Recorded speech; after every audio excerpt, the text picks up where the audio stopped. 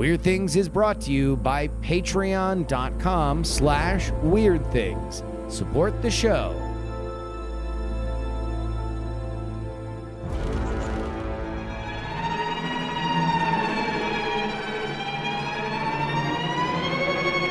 Hello, ladies and gentlemen. Welcome back to Weird Things, the Weird Things podcast. I'm Bryce Castillo, joined as always with Justin Robert Young. Yeah, man, what's going on? President's Day! And Brian Brushwood. Brap, brap, assassination of Andrew Garfield. Wait, hold on. That's the actor. Never mind. Take two? Andrew Nope. Garfield. Wow. No. Someone tell Sony. Can we drop spoilers for the Spider-Man movie yet, or Well, is that I mean- still embargoed? That's right. John Wilkes Booth is the big bad guy. He is. Please don't You get spoil it. I'm mixed watching up. it in 2 days. Okay. Okay. Hello, everybody. This is a podcast all about weird things. Hello. Hey, Yo. man. It's just the three of us today. Andrew's writing a book, but he'll be back soon. It's going to Too be a bad, too good bad book, though. nothing weird happened this week. All I'll just say is if the book isn't good when it comes out, you can say this is a disappointment on multiple levels, one of them being that you missed that episode of Weird Things. But it won't happen because it's won't. going to be very good because all of his books are very Go good. ahead He's and an put this excellent one. writer. Put this one in your musket and powder it up. Yeah. I haven't been this disappointed since I listened to World's Greatest Con season 2. Trailer preview which dropped deleted today. in 24 hours 48 from hours. multiple feeds. It's available now. Go get it. It's the first 12 minutes of season 2. Where can they go get it? Well, I mean, you can go find World's Greatest Con. This is the place that we really want you to go, is to go on wherever you listen to podcasts, search for World's Greatest Con, and you'll see Brian looking very contemplative. Also stern. Stern. Like you're about to get a talking to. Mr. Listen. B. Very R&B energy. Yeah, very Me and R&B Mr. energy, Bean. very Quiet Storm energy. Yeah. So So check that out. In fact, we did check put the that out. preview in this feed here. So if that's oh yeah, we did. Oh, that's also right what here. happened. Yeah, you can find it there. That's right. Yeah. So, thank you for joining us. We've got a story here from our friends at Gizmodo. I've got a bit of a theme today. I got a little bit of sort of a structure today. I'm going to be showing you some things, and we're going to be talking about the things that you're seeing. Okay. Like this. Oh. Can you take a look at this dagger for me? Yes. Can you maybe describe is what this you're seeing? all the same dagger? Or are they Yeah, three this different is, daggers? Because we are seeing three daggers. This is two sides of the same dagger. The top and the bottom image are the same side. I see. Okay. Front, back, front. One is black and white. The other appears to be some kind of enhanced image. Contrasty. Yeah, like you know, I think where that might. No, I don't know if that's an X-ray, but kind of X-rays a are involved. greenish tint to it. It looks a lot like if you're still watching Raised by Wolves season 2, looks like that penknife they keep showing and calling a sword for some reason. Yeah. But it's got a handle and it's got some embellishments on it. So this is a dagger of Tutankhamun, found in his burial chamber in the 1920s. Oh. Can you tell me what is weird about this iron dagger of King Tut's? Does it have like a glass? Well, first of all, if it's iron, it should be a little bit more rusted, which would imply that, I don't know when steel was invented or alloys or whatever. So the fact that there are so few rust spots is curious. But also the hilt of it, the pommel, looks a little bit like it's made of glass or plastic or something. I look was transparent. looking at the filigree on the handle, which suggested it was forged in Arizona, and yet the blade is indicative of having moved to Babylonia. Okay, well, hold on. Let me take a look at it by holding it up to the sun. Oh, dear, I dropped it in the fire. Deep cut.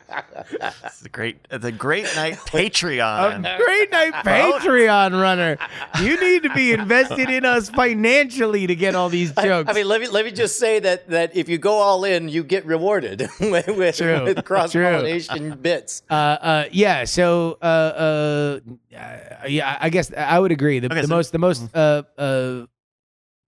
eye-popping thing there would be the glass pommel. Okay. Well, this dagger is special because the Iron Age, Brian, you were actually pretty close. The Iron Age didn't start until about a century after King Tut died. So was this just conveniently well preserved? Because I know that part of the oxidization process involves a little bit of moisture. That's why things that get wet tend to rust and so on. I also know that in Egypt, it's a little bit arid, especially inside these perfectly hermetically sealed sarcophagi. Right. Let's I don't know the specific. I believe I know why, but we'll get to that in a minute. But this is special because the Iron Age hadn't even started yet, but is that just when it picked up? Was there like indie iron artists that were doing that for a while, and the next thing you know, it's like, oh, everybody's doing it, and it's the Iron Age? Well, that's a great question, and scientists did have that question a few years ago. Scientists believe that the iron of that time would have been extremely valuable and rare because it was sourced from meteorites. No kidding. That's right. To quote Gizmodo, a meteoritic dagger found in Turkey dates back to the early Bronze Age, 1,000 years before Tutankhamun was born. Besides the dagger, Tutankhamun was entombed with an iron headrest and an iron bracelet. So these were valuable treasures that were either fashioned for or traded to this empire, because even then they were known to be special, amazing, and rare. We've got a real-life Sokka's space sword from The Last Airbender. That's amazing. Yeah. Just the sheer fact that you had metal at the time was so technologically... That was some wild stuff. Yeah. So a new study this month found that the dagger's makeup includes iron, nickel, manganese, and cobalt, along with other chemicals. What's fascinating is the, apologies for my pronunciation, the Widmanstätten structure observed on the knife. Before I show you... Oh, wait, no, you're looking at it. This is the Widmanstätten structure, but what are you looking at? Well, it looks almost like the mean streets of Chicago. It's this crisscross pattern with some diagonals on there, and all of a sudden I'm piecing together that I guess if a meteor was filled with I believe most steel alloys are basically iron with a little bit of usually tin or zinc or something. Mm-hmm. But almost, because, it's fire comes at you when you're in space. Yeah. It's going to melt and fuse it together, creating this alloy. Yeah. That's remarkable. I hadn't really pieced that together. It's incredible. And it's got a very grid-like structure, like Brian mentioned. It almost kind of looks like... it looks like modern art. It looks like modern art from the, the early 90s, mid-90s. Or I was going to say like as early as the 30s from the modernist period. Oh, I could see both. Yeah. I could see both of that. Yeah. It's I think we can all agree it was modern. His thing is very modern. So these are... the past? No. The future? I don't think so. I prefer to go with modern. Call it current art. Yeah. Okay. Al Gore's going to fund it. It's electrifying. So these Widmanstätten patterns, or Thomson structures, are crosshatch-looking textures found in some meteorites due to the way that nickel is distributed in the rock. So the dagger's metal likely came from an octahedrite, which is, quote, the largest group of iron meteorites. They classify meteorites by, I think this is mostly an educated guess, but I believe it's based on the chemical grouping, the common types of chemical structures that are in there. Right. Well, especially what little I know comes from organic chemistry, which always involves carbon, so I'll keep my mouth shut. And so this is cosmically pretty common, those types of meteorites, but in ancient Egypt and earlier, incredibly rare, incredibly valuable iron.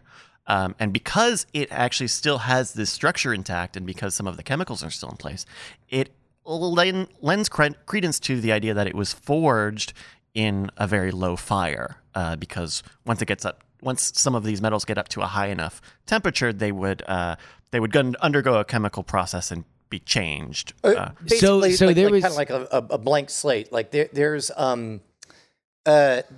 pottery, if I'm remembering this correctly, and among the various minerals that are in pottery include ferrous materials that as the pottery gets forged, whatever direction of the magnetosphere, the north-south poles, they align themselves to it and they get locked in. And so as a result, based on different pottery, we could tell whether it was before or after the poles swapped or what have you. But then once they get burned again, now I'm outside of my comfort zone. Yeah. But there's a burning element. It does like a reset basically, as far as the configurations go. I see. I don't know that these reset, but they noticed that there wasn't the signs that it had been raised to normal forging temperatures. They believe it would have been forged at a low temperature around 950 Celsius or 1,742 Fahrenheit. So that's pretty cool. That would have been like a campfire hot. So makes sense. Not crazy. They probably just had a big enough piece to bang it into shape. That's amazing. Yeah. I wonder how many, did they screw up on a few of them? Like before, or like how much the work in progress knives. We only have so many rocks that God's dropped. Yeah. That's a lot of pressure on the blacksmith, right? Absolutely. Like all of a sudden he's like, oh, I screwed up one of the God swords. I would no, love- you did it again, Jenkins. If there's anybody out there listening who knows a little bit of, is it metallurgy or metallurgy? I think it's metallurgy. Metallurgy. Yeah. We're going to officially rule it as metallurgy. I'm trying to gavel. remember. Oh, okay. I was like, who It just was a knocked? metal- That's my flesh It's gavel. like, I'm a metallurgist. Flesh gavel. Come Jesus. in. Well, okay. You made it weird, not me. I'm just saying. My question is, Bronze Age came before Iron Age, right? After? Which, I assume it's a matter of one is easier to work with or harder to work with. Yes, Stone Age, Bronze Age, Iron Age. Yes, because stone is more malleable, is softer, easier to work with than iron. Bronze. What did I say? You said stone. Right. Stone Age, then Then Bronze Bronze Age, then Iron then Age. Iron Then Age. you said that stone is easier and more malleable, wow. which I don't think. I guess Then- it's true in lava. Well, no. I think he was saying at the beginning of the chain. But Yes. The most malleable is stone. The second is No, bronze. copper. I was just No. talking about copper. I just meant What copper's the more. hell is happening, Bryce? This is an educational show. And we've all learned the ages and that there are three it's of them. the Rock of Ages. Yes, the Bronze Age was before the Iron Age. So there would have been That would be the Bronze Stone Age. The Rock of Ages. Age of Rocks. Age of Rocks. There is none higher. Sucker MCs should get my dagger. That's right. All right, we got another story here from our friends at Live Science. It's another looky-loo. I'm going to show you this picture. Ready? And- Wait a minute. Should we do the plug first? Don't we yes. normally do the plug after the first? Oh, we can do Sorry? it whenever we would I mean, like. we could Patreon- break from protocol. We could do something for the very first time. I Today's think this is when we President's Day, normally man. do it. Then I make an executive order. Yes. And that executive order is give me all your money. Oh no! Yeah. Well, podcast not all of robber. it. Not all of it. This ain't a stick up. This is an offer. I'm making you a business offer, Yeah. friend. Yeah. If Can you I head on over refuse to it? Patreon. No, you can't. It's legally not allowed All right. to refuse it. You have to give me all your money. I'm joking. Get on over to patreon.com/weird things where you can get a support for this show It would to be us. a great presidential slogan. I'm just kidding, y'all.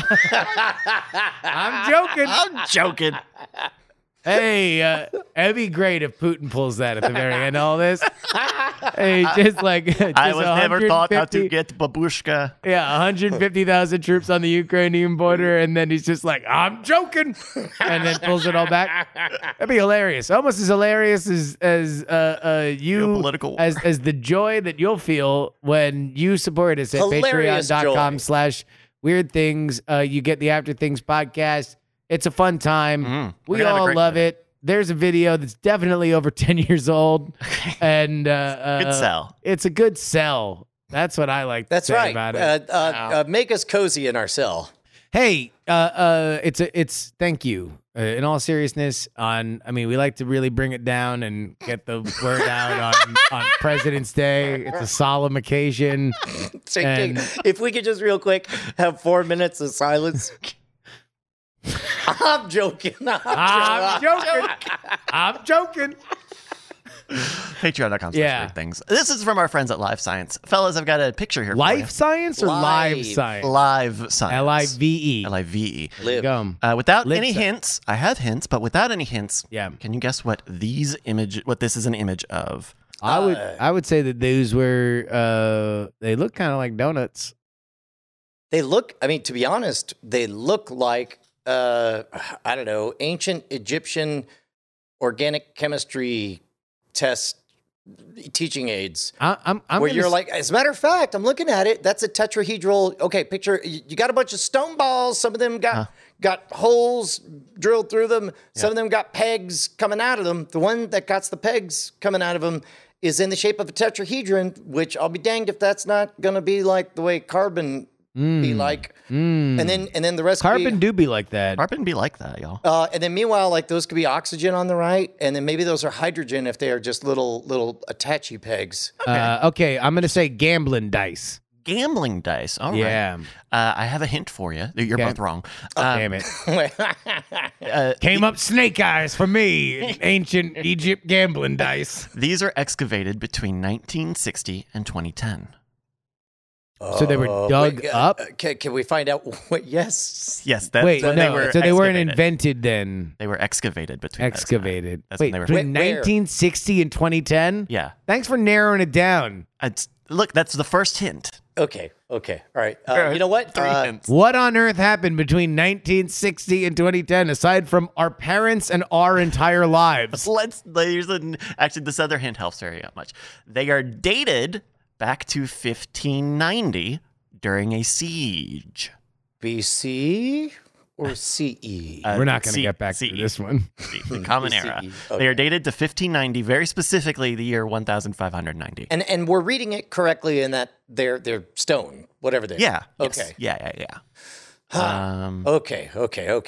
New idea. The last hint I think is going to give you the best one. I'd like one more guess from y'all. Okay, well, I mean, if I'm thinking about this around the Middle Ages, what do you got? You got a bunch of peasants. What are they doing? They're always harvesting. Harvesting what? Grain. For whom? For the Duke. The Duke. What's The he Lord, got? Land. the Lord of the land. Okay, so they show up with the grain, and then all the peasants are like, "We get grain for you." And he says, "I don't want grain," and it's like, "What? But that's what we've been growing." And it's like, "Well, I want bread." So what do? You got to grind it down. How do you grind it down? Could get a giant grinding wheel, or you could make a little peg and a peg and ball. Yeah. Peg it's and called- I ball. can see that. Peg and ball bread. Like a The stone Duke's favorite. pestle. You're describing a stone mortar and pestle. Yeah, sort of. Also, But this is a mobile version. do we like get the to find iPod out- Mini. Portable, yeah. Do we get to find out where these came from? The last hint will give you that. Okay, well that's my guess. What's Okay. your guess? I'm going to say gambling dice. Okay. Two of the sites that these items were found at include Iwatsuki Castle and Hachioji Castle, So Georgia. which had been captured during the siege of Odawara in Japan. Oh, damn Okay. it. I was way off. Okay. That one with the pegs is messing me up. I'm not gonna lie, 'cause it looks like It looks like it really does look like a molecular when you see the little here's two particles and they've got a bond. Or it could look like an adorable little pig. Oh, I thought you were it about to does say look like a dice pig. again. Maybe I was getting just really look over upset. there. No, that'll be my big caver. Just wait for it. I'm gonna setting it up. say, that clearly you're supposed to thread some kind of textile through some of these balls. It's got to be a weapon of some variety. You think so? Yeah. What's that one on the left? The one that looks like a angelfish with too big of a grin swimming down? It It looks kind of looks like a pierogi. like maybe Wait. it's been Looks like an arrowhead now that I look at it that way. it does kind of look like an arrowhead, or it's almost like a sphere, but it's definitely got points. Or maybe That have it's been a shaped into pierogi and you give it to your enemies and he's like, damn, this is a delicious pierogi. know what? Eat With this this line, rock. it looks like an empanada, really. It does have an empanada Okay, look. look. I was trying to go with something lighter. Forgive for me the for audience. being. Forgive me for being somewhat base here, but you got pointy things and you've got vessel things.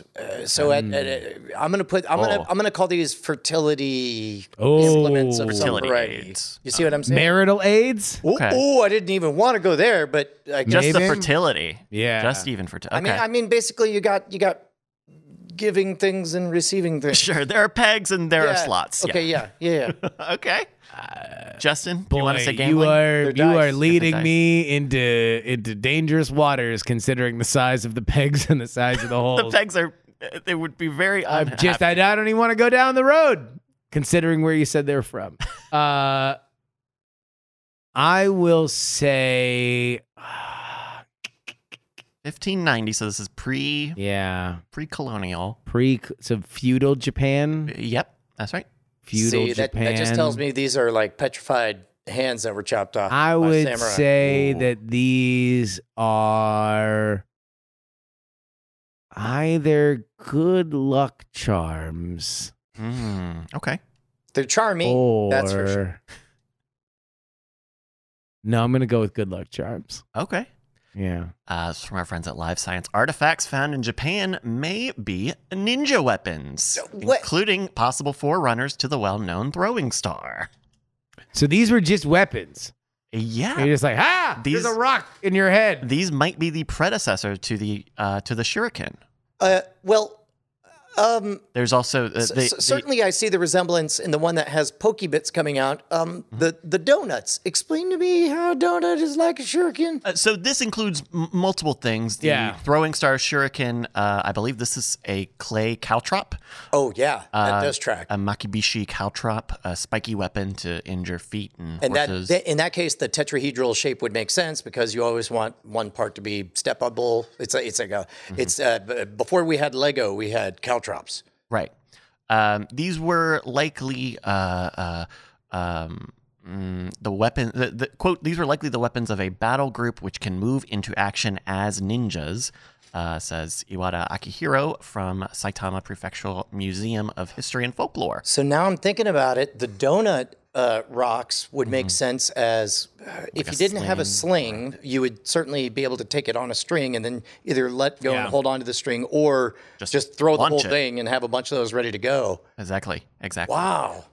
The flat throwing stones were, quote, used to stop the movement of the enemy who was going to attack a soldier at any moment. While the enemy freezed, the soldier escaped. It's basically pocket sand. Basically, all ninja weapons are pocket sand. And by the way, this is something we covered in a segment of Mono It's we tend to think of the sensationalized 1980s Americanized ninja as this supreme badass of all martial arts or whatever. But really, ninjas as an idea, they were harriers. They attacked from the shadows. They didn't kill from the shadows. They were annoyed from the shadows. Gotcha. And somebody's trying to do their rounds and it's like, badonk, my head. Mm-hmm. And so they were just there to be annoying. To buy you a second. To distract. Because then, you were dealing with swords. And so you if you're in close proximity, it's very dangerous, very vulnerable. So if you can get even a little bit of distance. Yeah. Well, and think about it this way, like all the ninja throwing weapons, like if you're throwing it, you're not close enough to stab them in the heart. And so like that, you might as well sort do something. Defines your arena of combat. In a pre-gun age, like that is really the only thing that matters is like, can I do damage while not being in range of you being able to stab me? There were two types of weapons. There's the, Spears. oh dear, that'll kill me. And there's the, come on guys, really? Yeah. Despite being armed with these weapons, the Hojo clan's ninja in those castles could not save the castles, and they fell to the Toyotomi and the Tokugawa clans. They should have taken them god rocks and made knives out of them. But I think they did big L. a good job for like what they guess were weapons made in a hurry, basically under pressure. So here we go. Oh no, they're coming! Sand these rocks. It's our only hope. It's just crazy enough to work. All right, 5 minutes later, it didn't work. One more picture for you guys. This is from our friends at the AP. What is this? Well, it looks like it's imagine a bunch of strawberries. Dear God, I know exactly what it is. All bound together into one, like a flat, almost hamburger patty. That is the world's largest strawberry. Lock it in, Janiel. The world's largest strawberry. That's wow. correct. Yeah. Israeli farmer Chahi Ariel is holding the latest Guinness World Record for the largest strawberry. How much do you think it weighs? Okay. By the way, for the audio listeners, Chahi Ariel. When you hear the words like world's largest pumpkin or whatever, you picture like a Godzilla pumpkin, and it's always like a sad, deflated. They don't live good long lives. No. Gravity takes its toll immediately. It's one of those strawberries. Oh, I feel sorry for this monstrosity. This is a little over a half pound, 289 grams, 10 ounces. This strawberry was picked on Chahi Ariel's farm near Netanya in central Israel in February 2021. All right. how much Franken, like, is he trying to grow weird berries, or is this like a random thing that happens? My guess is you don't just, go to your backyard and say, well, what's this? Well, I'll be danged if it's not the world's largest strawberry. My guess is you begin with the ending in mind. Yeah. And you cultivate. I would assume so, yeah. But I don't know. Maybe this man is just like, I'm just trying to live a peaceful life, growing strawberries, and I didn't ask for this attention. What'd be great is if, like... I'm just Farmer Chahi Ariel. He was really there to, like, steal water from his neighbor or something, and he's just like, oh, Dip, is that the world's largest strawberry? And then just makes up a story about how he found it under a couch cushion. What a suspicious backstory for Farmer Chahi Ariel. Pitching us a Seth Rogen movie. Exactly. Whoa, I have the world's largest strawberry. Seth Green is like, I didn't mean to be in your backyard, man. Hey, man, I'm a crazy Colombian drug dealer, and I collect the world's largest everythings. Seth Rogen is Farmer Chahi Ariel in Oops, My Berry. See this? It's the largest contiguous brick of cocaine on the planet. Be a shame if anyone. Whoa! You broke the world's largest brick of cocaine. Now I got to clean it up. What are you going to replace it with? It better be a strawberry. It better be a strawberry. But you were right in identifying that it looks bad. No, it looks like a hamburger patty. Like, imagine if you put a bunch of strawberries with the stems facing inward, and then you made a little circle of it, and that's what it looks like. Although we're only seeing it from one side, so the other side might look even more horrifically deformed. It does look, I mean, by deductive reasoning, almost certainly they put the most attractive side towards the camera, which means it can only look worse on the other side. But it almost looks like a deflated pomegranate. Mm-hmm. Yeah. Ariel says, we waited a year for the results. That's right. For the results? The results being you plucked it? They remember what I said. They picked it in February 2021. And then did it continue to grow?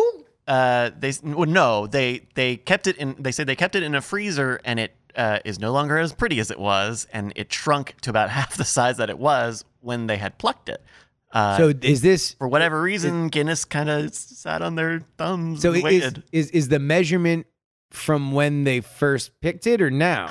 That's a very good question, and I was not quite sure. The AP News did Farmer not give a lot of Yahi Ariel has a real case on his hands here. If he says it deflated half, man, he should have a more impressive record. I mean, I do have a proposal as to why the Guinness folks didn't just took him at his word, and it's probably because they're all like, could you go back to talking about that giant brick of cocaine?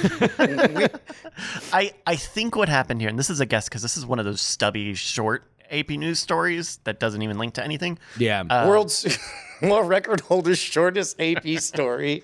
I think what happened is they probably plucked it last year and measured it and then took a bunch of time or maybe samples to prove that it was grown cleanly or grown as an actual strawberry. No steroids. Yeah. Well, I don't mean, that's the whole thing about do they steroid test for the Guinness Book of World Records? Like, do they care if you're pumping this thing full of hormones or not? I think they care if it's, I think they would, I don't know. I don't know if they check if it's got to be a specific type of strawberry or if it can be a cross fruit breed. I got a question. A Snapple. Would they accept it if, picture you take a strawberry, picture you take a little tiny balloon of plastic and you just have a straw, and every day you just sort of, you pump it a little bit and it just gets, it's all air inside. Yeah. But it's a genuine strawberry, and then you just sort of like, pop, and then slap that out, and it's got just a little laparoscopic scar. And then you're like, world's largest strawberry. And it's like, this is hollow. It's like, I said, largest, that's volume. Exactly. And meanwhile, Farmer Yahi Ariel is just stewing. I know you cheated me, boy. Biggest strawberry. I grew my weird strawberry patty from nothing. No balloons. No, not even another strawberry. Nope.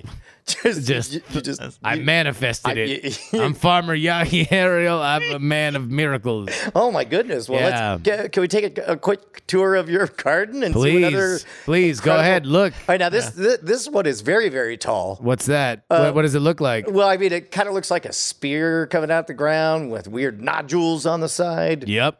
It's corn. Well, this is just average height for corn then. Nope. Wait, what do you mean no? Moving on.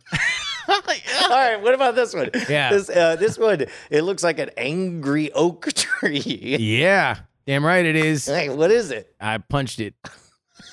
So it's just an oak tree that Yeah. became angry when you Yeah. punched it. It's been very cross lately. Okay. I had to teach it a lesson. Oh, my Well, by goodness. the time that it gets out on the street, it's not going to have me to fend for it anymore. Now, when you say you taught it a lesson, Yeah. what did it do to upset you? Oh, it was just talking politics. The next thing you know, I was just like, I don't need to hear your mess. Okay. You're just garbage, man. Pow. You punched? Punched it. Yeah. Wow. So, sorry, you said the words garbage man. Yeah. Was it about a garbage man? No, he was just talking all that mess. That mess. Yeah. Hot mess. Yeah, How- exactly. how- the way how a garbage truck would.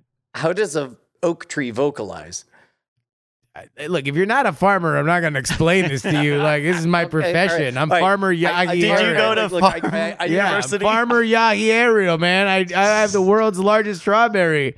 I'm a world class man at this. All right, now this last bit here World-class confuses man. me. Yeah. because I don't see anything here. There's just a plaque that reads "Audio Elder." Yeah, What is that? that's where I shot and killed the audio elder, but I didn't have money for a grave, so I just went to Plaques R Us. And I just threw it on the ground. Now, It might have moved because there was a strong wind the other day, but No, I'm not- somewhere around here I shot and buried the audio elder. I'm not familiar with the laws in this country, but Israel? But doesn't it seem like murdering They have somebody is not something that you would want to put a placard up to? You want to indicate talk you did? politics like my oak? No, I don't. You want to- scene? Congratulations, Chahi. Yeah. Yeah. Chahi? Chahi, yeah, not Yahi. Oh. You are doing a different guy, so it's cool. Yeah, It's good. Maybe that's how you pronounce it, though. Oh, Maybe Yahi. I guess it's CH. I mean, don't get it It might wrong. be Yahi. Otherwise, yeah. you'll end up like the audio elder. Yeah. Yeah. And also, I feel like the Some of Guinness that. stuff is always slow, right? They're very official. They're very I know. pomp and circumstance. I know. They pour half the pint and then they wait. They all wear those And then they weird pour the hats rest with a of it. giant ostrich feather poking out the top, and Exactly. they have a guy. They have an impressionist to pretend he's whistling a fife. That's always the thing with them. Classic impressionists. Always act. drunk on their Guinness, Yep. Sipping on it. sipping Guinea. Yep, that's right. That's exactly what you hear on a Nelly song, Sippin' Guinea. All right. Well, Let's not bring the Italians into this. that's my stories for today. Do you guys want to do some picks? Yeah, I do. What do you Let's got? do picks. Listen, I discovered this completely on my own. God. I'm awesome for finding it. I enjoyed it so much I watched it twice. And then my daughters started playing the Stanley Parable because it reminded them of it. Severance on Apple TV Plus. Pretty great. I like it a lot. The pitch is, hey, if there was a job where you could split your consciousness and there was just you that goes into work and then walks out of work, and then there's you that is at work, what would it look like? What would it look like if you split your life into never at work and always at work? Gotcha. And I think they do a good job for like the thing. I don't know if you felt this, Brian, watching those 2 episodes that are out. It felt like a concept show that isn't trying to do 2 concepts, right? It's a sci-fi show about a thing, and it's not also a murders around. Like there's not like a second hat on a hat, which I like because there's a lot to explore here. Well, and there's only 2. We're only 2 episodes in, so there's lots of runway for them to screw this up. But for right now, they're soft playing a little bit of retro computer aesthetic, which I always love. You know, your kind of Portal CRT monitors or whatever. This, like, even the people working don't really know what they do. Like at one point, spoiler for episode 2, they're all like, "What do we do?" And they're like, "You look at all these numbers, and you find some that are scary, and you just put them in the bucket." And he's like, "Well, that's nonsense." And then they're like, "Wait a minute, whoa. Those don't belong." They're like, "You see it now." And so, but also, they haven't heavy-handed it yet. This is directed by Ben Stiller. you could look at it through the lens of a meditation on public versus private life, where, in public, Ben Stiller, I assume, has to play the Ben Stiller character, and then you may want to switch off at other times. Then there's the whole reason I left my day job back in at the end of the century was because time was passing too fast for me. It was uncomfortable the way just a whole day would blip out, and really I can't tell you much about what happens. So it's just nudging that a little more to the extreme, and then it considers the opposite side of it, like the people who are working. They're all like, wait, so we never get to leave? It's like, no, you leave every day. It's like, yeah, but the moment I leave, I walk right back in. And they're like, yeah, but you decided to do that. And so to the people doing the work, they live in this perpetual existence of just always doing work. And what's interesting is the ways that the office that they basically live in, but they don't sleep because they're not awake during the sleeping hours. But how there's only like 4 of them in the program, and they're very like infantilized a lot. Their boss feels like a daycare teacher a lot of times. They work hard for rewards like finger traps and waffle parties and so how much do you think what you are seeing now, like, is this going to be one of them shows where by episode 8 it's like, oh, this is really about this whole other thing, and what we got into it with this fairly simple concept is really just the door knocker on a gigantic, haunted castle. This feels to me, tell me, Bryce, if this tracks with you, somewhere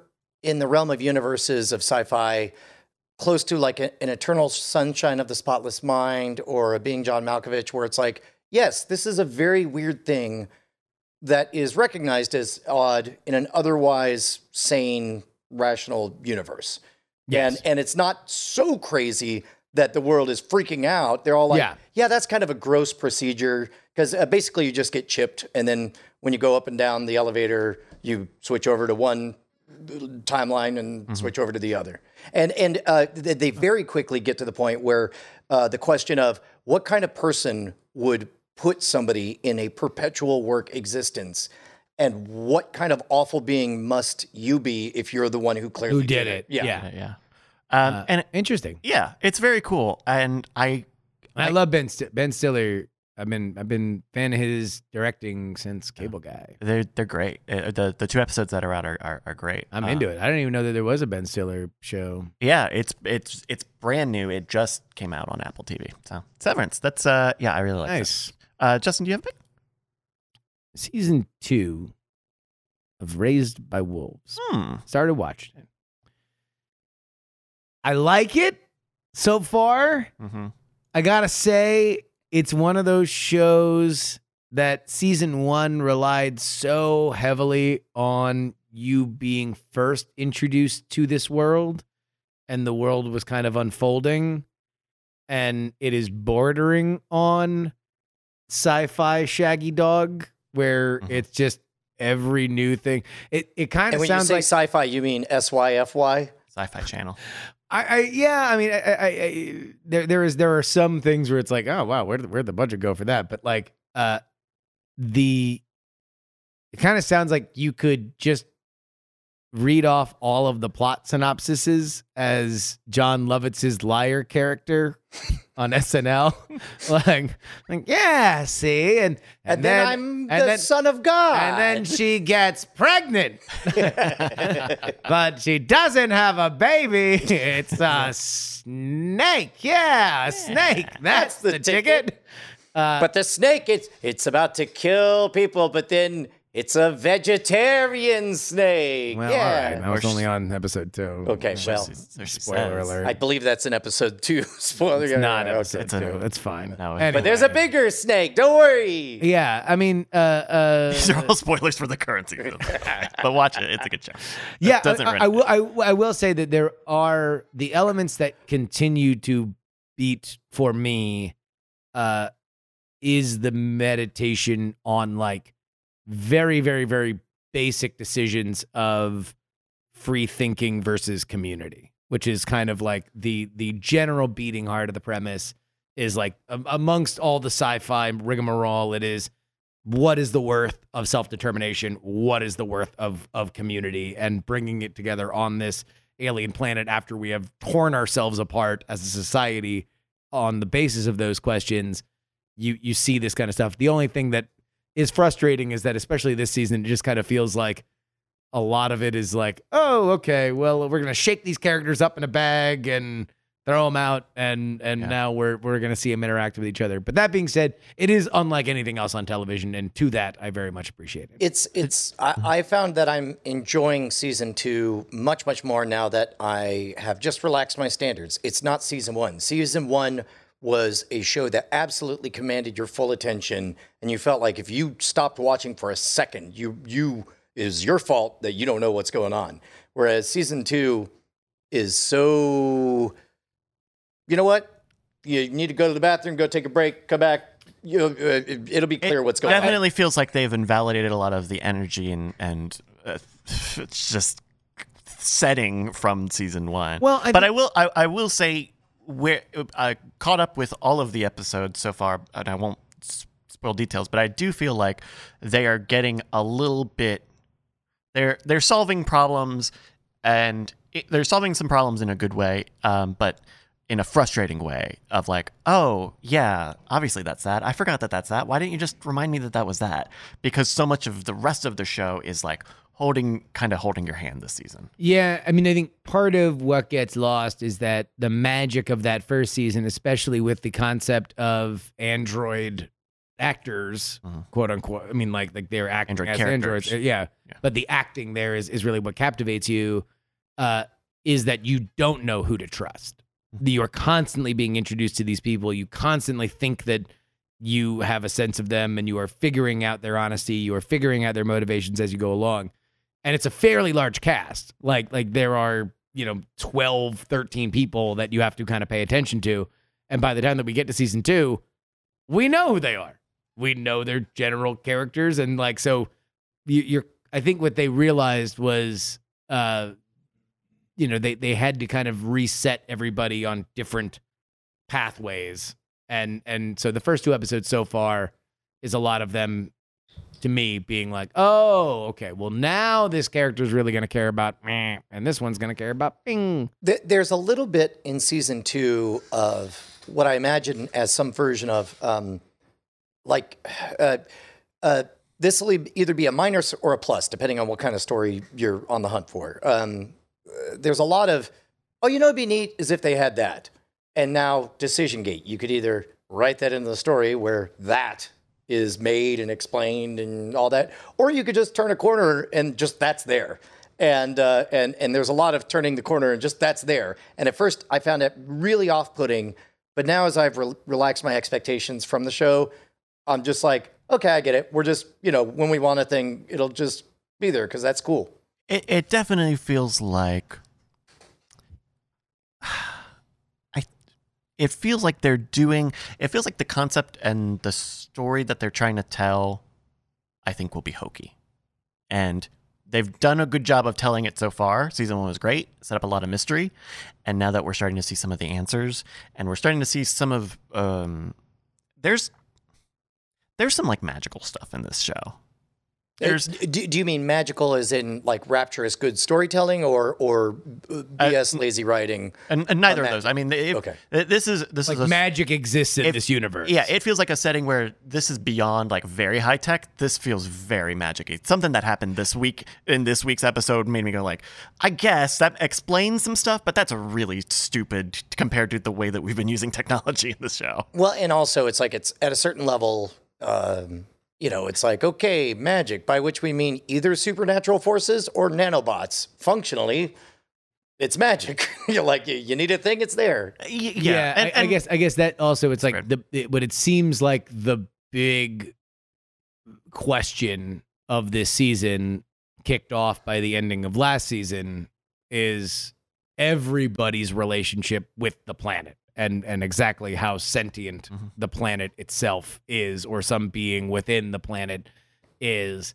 And that's one of those things where it's like, it's inherently less interesting than, are these characters going to kill themselves? Are these refugees from a war going to carry that war on in this new place. And it's like, I do feel like the show boxed themselves in on a few things in terms of taking the characters too far down certain roads, where now they're kind of going back. Like, I'm only 2 episodes in, so I don't know exactly how much finding like-minded creatures are going to reboot our main female character to the killing machine that she once was. I don't know, but they certainly seem to be leaving the door open for that, or giving a pathway to do that, which would invalidate one of the main character elements that happened through season 1. We don't know how fast our man in the woods is going to build up his new society, but it certainly seems like it's going to happen fairly fast, considering the fact that his defining character was being rejected from society by the end of season 1. So it's like, it is one of those things where it's like, oh, okay, well, if we're just going to go, if these people were more interesting doing that, then why did we go down that road to begin with? So in terms of, just one last thought on the taste of I don't know, the pastiche of character flavors. Like, it reminds me a little bit, and I know this is a loaded term, please nobody freak out, but it reminds me a bit of Lost, in that you could see a single episode of Lost with a character that you've seen over 8 years or whatever, and say, wait, is this back when they're good or bad, when I do or don't like them? Because you go through various iterations of that. And so, and even at the beginning of season 2, you start to see that realignment. And then even midway through season 2, other characters realign, and so it's, if that bugs you, if that bums you out, then just know that. Yeah. Although I do think that is something where it's like, you expect that, like, in a show about self-determinism versus community, it's not like there's a winner, right? There are good and bad actors on all sides of it. Yeah. Raspberry Wolves. I like it. Where we were last night on, as that episode 4 or episode 5, whatever, made me feel like, okay, we're righting this ship. We're figuring this out. All that being said, my actual pick, if you have not finished Peacemaker, finish Peacemaker. Peacemaker. So it's going to take a lot to dethrone that as my favorite show of the year, and it finished so strong. Just great. Has made me excited for anything else. And the fact that James Gunn is like, got a blank check, can do whatever the hell he wants. There's a few moments in the finale that lets you know he has a lot of control with Warner Brothers and DC IP. Go further, sir. You're doing great. Very cool. We're gonna cover we're just going to do all of season 1 in Cord Killers this week. And I did not physically have enough time to finish all of the show. So I only watched a few episodes, but I still really like it, and I'll be fine listening to spoilers. But yeah, it's really good. It's one of those shows where you're like, oh yes, like I feel the writer's signature style, and it doesn't feel it fits. It feels like it fits well. And by the way, kind of the new renaissance of the single writer. Like Taylor Sheridan, I believe, is the Yellowstone guy. And James Gunn wrote every episode of Peacemaker by himself. Now, that was during the pandemic, right? So he had time on his hands, but it's like, he already did it once. He said he's going to do it again.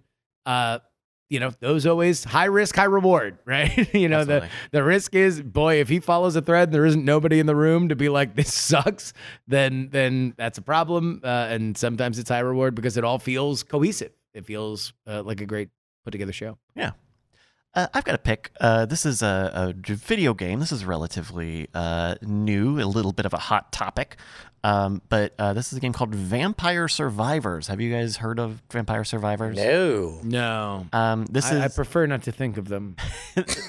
This is you've played Twin. Aren't they called Others Vampires? like isn't that the point? Is once you survive a vampire attack, you are one. We could get into the whole thing of why it's called what it is, but okay. This is if you've played a twin stick shooter game. Oh my God, this is straight up Robotron. this is a twin stick shooter, but it is only one stick. It auto fires for you.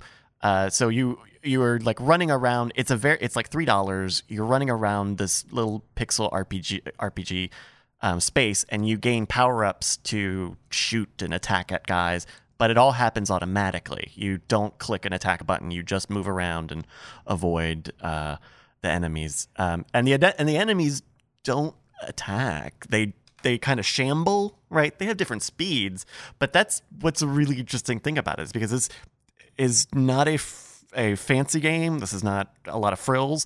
It's just it's a feeling. It's a little bit of a feeling. There's an interview with one of the guys who made it, and their team used to work on casino games, like slot machines. Yeah. And when you play this game, you really start to feel it, especially when you get a treasure chest, because like the game pauses, you click a button to open it, and then all of these like lights and coins and music comes out and starts to play.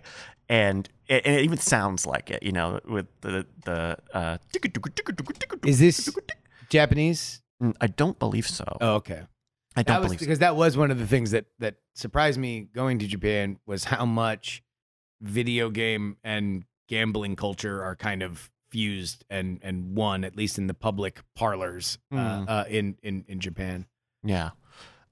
This is early access on Steam, so I believe there will be more updates. There's a lot to unlock and play already, but I've really been enjoying it as something as catchy as a mobile phone game, but doesn't feel like just just porting over a mobile phone to Steam. It actually feels like I do love that idea of just like, what's the coolest thing that can happen in a game where you acquire a lot of weapons and you shoot a lot of things. A lot of things get shot and you use all your weapons and you use them all perfectly. Yeah. That's the coolest possible thing that could happen. And so it's like, all right, if you remove the skill to do that, like, what is left in the game, and can you make that super interesting? That is I love those game design decisions to be like, I don't know, what if you just get to do the cool thing? Yeah, it's very cool, and it's a roguelike game, or a roguelite game. So you get power-ups, and as you level up, you choose what weapons you want to upgrade, and between runs you spend coins and all sorts of stuff. I think it's very fun. It's very addictive. Me and my friend were playing it last night, and we just kept trading off the game. But there you go, Vampire Survivors. That's pretty cool. There's a game that I would love to know if you have experienced. I played all of 1 minute of it, and I was like, this is terrible. I hate it. It's something Needy Streamer Overload. Have you seen this? No, I haven't seen this. It's quite literally Our Jobs, the game, in which you wake up, you have a desktop, and Twitter is erupting, and you have to reward people who are saying good things and ignore or mute people who are saying creepy things. Oh, interesting. And meanwhile, you have to stream to gather more followers who give you more power-ups. That's kind of cool. I've played similar games. I have not played this one. It's interesting. There's one called Not for Broadcast, I believe. And yes, that's it. And it is literally my job. Wow. You are like a video switcher. They have like live action multi-camera like sessions that you are live switching through. You're dealing with like curse words and the bleep button, all sorts of stuff. So there's an interesting there. I bet there's a philosophical paper in I don't know, the habit of making video games that are just work. That are realistic, yeah. But also keep in mind, like, I assume like NFL players play Madden, and as a matter of fact, it was a remarkable moment. Like they've re-engineered the way the cameras move in the game to be more like the video game. And also in NBA games, I remember there's quite a discussion about somebody playing, specifically to run out the shot clock or whatever. One of those moves that you would make in the video game. Not the big defining moment in the NFL was when a player who had either caught the ball for a touchdown or an interception ran just parallel to the goal line, because he wanted to kill more clock, which is only something that you would do Madden. in Madden. But he, realizing that was the smart thing to do, did that in the real world. And I think, I don't know, we're going to get into a whole topic about it, but I would love to talk about that another time because those are games where the game feels very different from the activity. Where like this not for broadcast game is very much exactly it's the exact same. I can vouch for Needy Streamer. That Twitter felt like Twitter, and those comments felt like real Twitter comments. Alrighty, well, I think that's gonna do it, everybody here on the Weird Things podcast. You feeling good, Justin and Brian? Yeah. Yes, I am. You're my president. Come back to us, Garfield. Oh, Brian said, "Not my president." Yeah. It's been weird. Don't blame me. I voted for Nermal.